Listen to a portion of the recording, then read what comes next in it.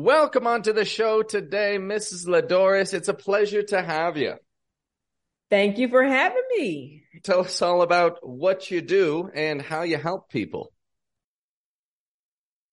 Hello, everybody. I get kind of loud sometimes because I get excited to explain it. But I am LaDoris, and I live in the United States, and I'm an American pronunciation coach. I help foreigners speak clearly so that they can attract native speakers to them and not repel them. That's basically what I do. That's awesome. Okay. Now, the way that you just worded that, it is such a powerful concept. Like, we're social beings. We need to attract people to us. Can you elaborate on that a little bit? How does learning the American accent or learning an accent in general help attract native speakers to us? Yeah, that's a great question. And I absolutely love explaining this every time. It never gets old. We have boundaries for everything in life. We have boundaries for relationships. We have boundaries for how clean the house needs to be if you live with someone. We have boundaries at work. So why don't we think about having boundaries while we're speaking English? It's so important to establish boundaries in our lives. And I know that when we don't have boundaries in relationships, raising kids, we end up having disorders that are traced back to lack of boundaries. And so when we have issues with native speakers in our second language, we are stepping out of boundaries. Okay. So what are the boundaries that we need to stay within? Well, one is we can't bring our native language sounds into our second language, which is English that we're talking about today. When we decide that, I can speak English whichever way that I want and people will understand me. It might be true. It might not be. But I had someone leave a comment saying, hey, if they can't understand me, that's not my problem. It is theirs. And I felt her strong words come through and kind of almost pinch me through the screen. And I had to take a step back and remember that not everyone understands the benefits or the purpose or even why they're having a hard time speaking to other people. Like have you ever gotten a weird facial expressions? You can't really read their body language and you're thinking, oh my gosh, what could that be? Is it that I'm not speaking right? Is it because I don't really understand the culture well enough? What could it be? And I always want to analyze those situations because yes, you could be overthinking things. And yes, you could be mispronouncing things. And yes, you could be not understanding the culture right. But most of the time, it's not all of it that is an issue. So we have to make sure that we are pronouncing the sounds right. We are articulating our words in a way that makes native speakers' ears perk up versus the antenna always being up and trying to find out what's going on here, or even worse, losing the native speaker's attention because we have messed up in just too many times in just a short period of a time frame there. I fully follow what you're saying. That is so true. And I want to focus on one comment that you made about accountability, about how people really want to blame others. It's a very natural thing, but we want to blame others for our problems. It's harder to be accountable than it is to just say, oh, it's everyone else's fault. I don't need to change anything. Because when you're accountable, then the seed is planted in your mind that I need to make a change. I need to do work. And like you said, a lot of folks, it doesn't click with them. They just feel like, oh, if they don't understand me, I know I'm using the correct words. I know I'm using the correct grammar. So, they're probably just ignorant. However, that in itself is a bit of an ignorant attitude. So it's great. I like the way that you say it's so valuable to learn the patterns and to learn how to hold someone's attention. And that overall, like you said, you can draw people towards you so much easier if you're doing that. So fantastic. That is really good stuff to hear. So my next question to you then is, what steps do you typically take to help your students solve this problem, to help them accept responsibility for their own speech skills and overcome the fear of communicating with native speakers? What steps do you take to help them see that? Well, that's a really good question. And this actually might surprise you. I don't know if you've ever heard of DBT training. It's called dialectical behavioral training. It was created, and I could be wrong. It was created by a woman. I wish I remember her name, who wanted to help people get back accustomed to being in society. And she helps you manage your emotions in a way that is practical, gives you tools that you can use and not be embarrassed to do in front of other people. Most of the time you can do it without even someone knowing you're going crazy on the inside. And most of the time we don't even realize how anxious or how frustrated we are on a day-to-day basis. If you're not checking in with your emotions and you get in a situation where you find yourself in a little pickle and you're like, well, what did they mean by that? I don't really like that. Any little thing can set you off, because on a range from 1 to 10, let's just say you're walking around at a 6 or a 7 every day. You're like, okay, you're keeping your cool, but on the inside, if something small happens, you are set off, and now you're at an 8 or an 8.5 or 9. Well, that's too close to 10 where you're about to explode, okay? So if we can be aware on how to bring our emotions down to where we are not easily triggered when something happens while we're speaking to a native speaker, that's really good. So what I have my clients do is we go back and think about, when was a bad time that we had with someone at work. Most of the time it's at work. So I have them sit there for a minute or two, sometimes longer, and I have them go back through their memory, kind of like a play or a movie, and just rewind and see what little bitty things that bothered us that are coming forward on our journey now that we need to eliminate. And then I start to help them identify the emotions that they are feeling or they felt during that time, and we reverse it. And I give them tools to actually use. So for an example, if I had an argument with, not a full blown out argument, but a tiny one with somebody at work, and they were saying something and we got to arguing, because it's sometimes hard to argue in our second language. And I started pronouncing words wrong, couldn't really get my thoughts out. And I became embarrassed, almost to the point to where I want to hide. I'm laying in my bed at nighttime thinking, oh my gosh, what did I do? I don't even want to go back to work tomorrow, because I just embarrassed myself because I'm not speaking on the level that I should be at work. And so we go through that. We write some things down, and I say, well, this is what you can do. You can actually participate, describe, or observe your feelings throughout the day. So most of the time we are not really present. And I want to bring us back to the present so that we don't always focus on the past and what bad things have happened. So participating. If you're in a meeting the next day and you say, oh man, I really don't want to say anything because I just made a fool out of myself yesterday.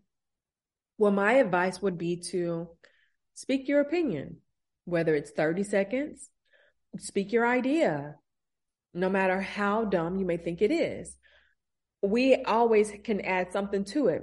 Now, observing, if you're in a meeting and you just want to sit there and look, you don't have to say anything. You just want to look at the room. What is everybody doing? Like, how are their facial expressions? What does the room smell like? How does the table feel? This will actually get us back into the present moment. And then describing anything that you see. Okay. I see my pen that I'm holding. My pen is hard. It doesn't have a smell. Use your 5 senses to go through these and help you bring you back to the present moment. That is something that I help my clients do so that we can actually move forward, believing that it's possible to speak clear. We're not always stuck just because we are right now. We've been in this stuck place for 6 months to a year. Some people have been there for 10 years. I've been speaking this language for 10 years and I have not seen an improvement. Well, that doesn't mean that it's not possible. It just means that you've been focusing on the wrong things for too long. That's what I help my clients do so that they can move forward and see progress within 12 weeks. Brilliant. I can relate with so many things that you're saying right there. Just as you're saying it, I'm thinking that's like what everybody goes through all the time, especially when it comes to language. Myself living out here in Mexico, I deal with things like that every day. Or the biggest arguments between my wife and I have most certainly been language related. Like it's 100% been, she would pronounce something in a way or use a particular intonation that comes across as offensive or demanding or, patronizing. And then I'm offended, and so I respond back in a similar way. And now she's offended, and the whole day goes poorly after that. And then I can only imagine how she would feel about her English skills, after we calm everything down, feeling terrible about it. And again, that's something I'm sure a lot of people go through if they're in couples or in any kind of relationship, close relationship with people where you're speaking a second language. So great that you bring all of this up.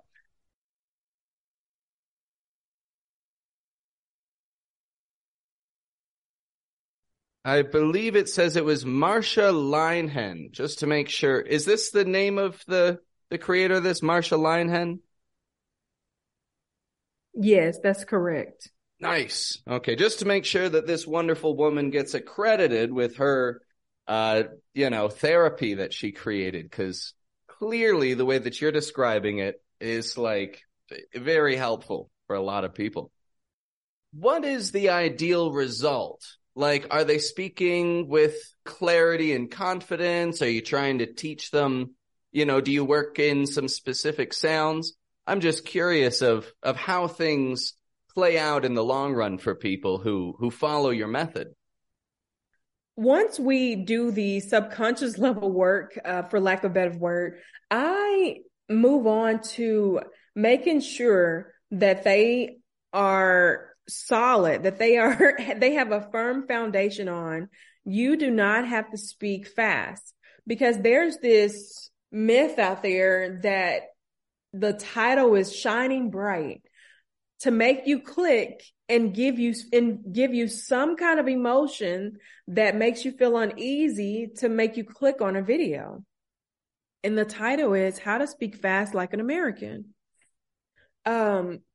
This is one thing that I address with their accent, is that you don't have to speak fast like me or like Patrick. You have to find your own speed. And so I help my clients, once they realize that they are operating from a place of fear or whatever, the anxiety, and help them identify how to change that. I go in and I make sure that they know how to speak at a speed that works for them, so that they can speak freely. Because once we address the subconscious thoughts, they know they are no longer focusing on the past events. They have the freedom now to stay present and make less mistakes. Because when we are focusing on what happened in the past in that moment while we're speaking, we don't have time to focus on the making sure the points match, making sure the grammar is on point. We don't have time to make sure that we're pronouncing things right. So we want to make sure that we make some like mental real estate that's available there. It's so true. Americans don't all speak fast. I mean, there are so many different, ways of speaking from the north to the south, the east to the west. It changes everywhere you go. So, very good point. Speaking faster does not mean that people are speaking better. It just simply doesn't fit. And if people try to do that, they try to speak fast, and their muscles aren't adjusted to produce clarity while speaking fast, then they're only going to impede their communication further. I would imagine they're trying to speak faster, but they're not making the correct sounds, and so it's more likely to get a bit of a choppy, rushed kind of sound. Yeah. When we talk about speaking choppy, we are sometimes eliminating sounds at the end of words. I like to tell my clients, make sure that you finish the sounds at the end of words. Make sure that you're linking your sounds together. There are a couple of ways that we do that. So I want to make sure that I make this differentiation as well, is that sometimes people believe that pronunciation is included with accent. But I have discovered within just, doing my research and teaching myself that accent and pronunciation are two different things. Pronunciation is just the way that we speak those words, and accent has a way of identifying us from where we are from. So I work on those two areas, and I also add a third area to make sure that we have top-notch conversations. We want to make sure that we're using the words in the right context. Intonation is right. That we place the stress on the right syllable. Those are some things that I do: pronunciation, accent, and making sure that we have great English conversation. Pronunciation is clarity. It's very beneficial, but then accent is regional. There's so many things. That's a very fun thing with this. Actually, a bit of a shortcut I've found that puts the two together is, I don't know how much you've noticed, or actually I don't even know what area you live in the States, but like that East Coast northern sound, I found a bit of a shortcut that I like to use, this kind of northern East Coast sound, to teach students how the sound, like in, the words top notch, stretches out, similar to the sound in the word arm, car, bar. Up there, it's, northeastern coast kind of thing. It's a lot stronger than you would find in other places. So, indeed, accent, regional pronunciation, is clarity and consistent movements. And, confidence is a big part of that as well. Very nice. Well, we'll get to wrapping things up for today, LaDoris, but do you have any final thoughts that you'd like to share to really send us home on? Yeah, I would like to add before I leave today to let you guys know, to play with you. You are capable, and it's perfectly okay to speak English with the accent that you have. I tell my clients, like, before they even sign up for my course, if you are trying to eliminate your accent, it's going to take too much time, too much work for the progress that you're trying to make in a short period of time. So I train my clients to speak with the accent that they already have in a way that they don't have to repeat themselves, in a way that they can be sure that the other person understands.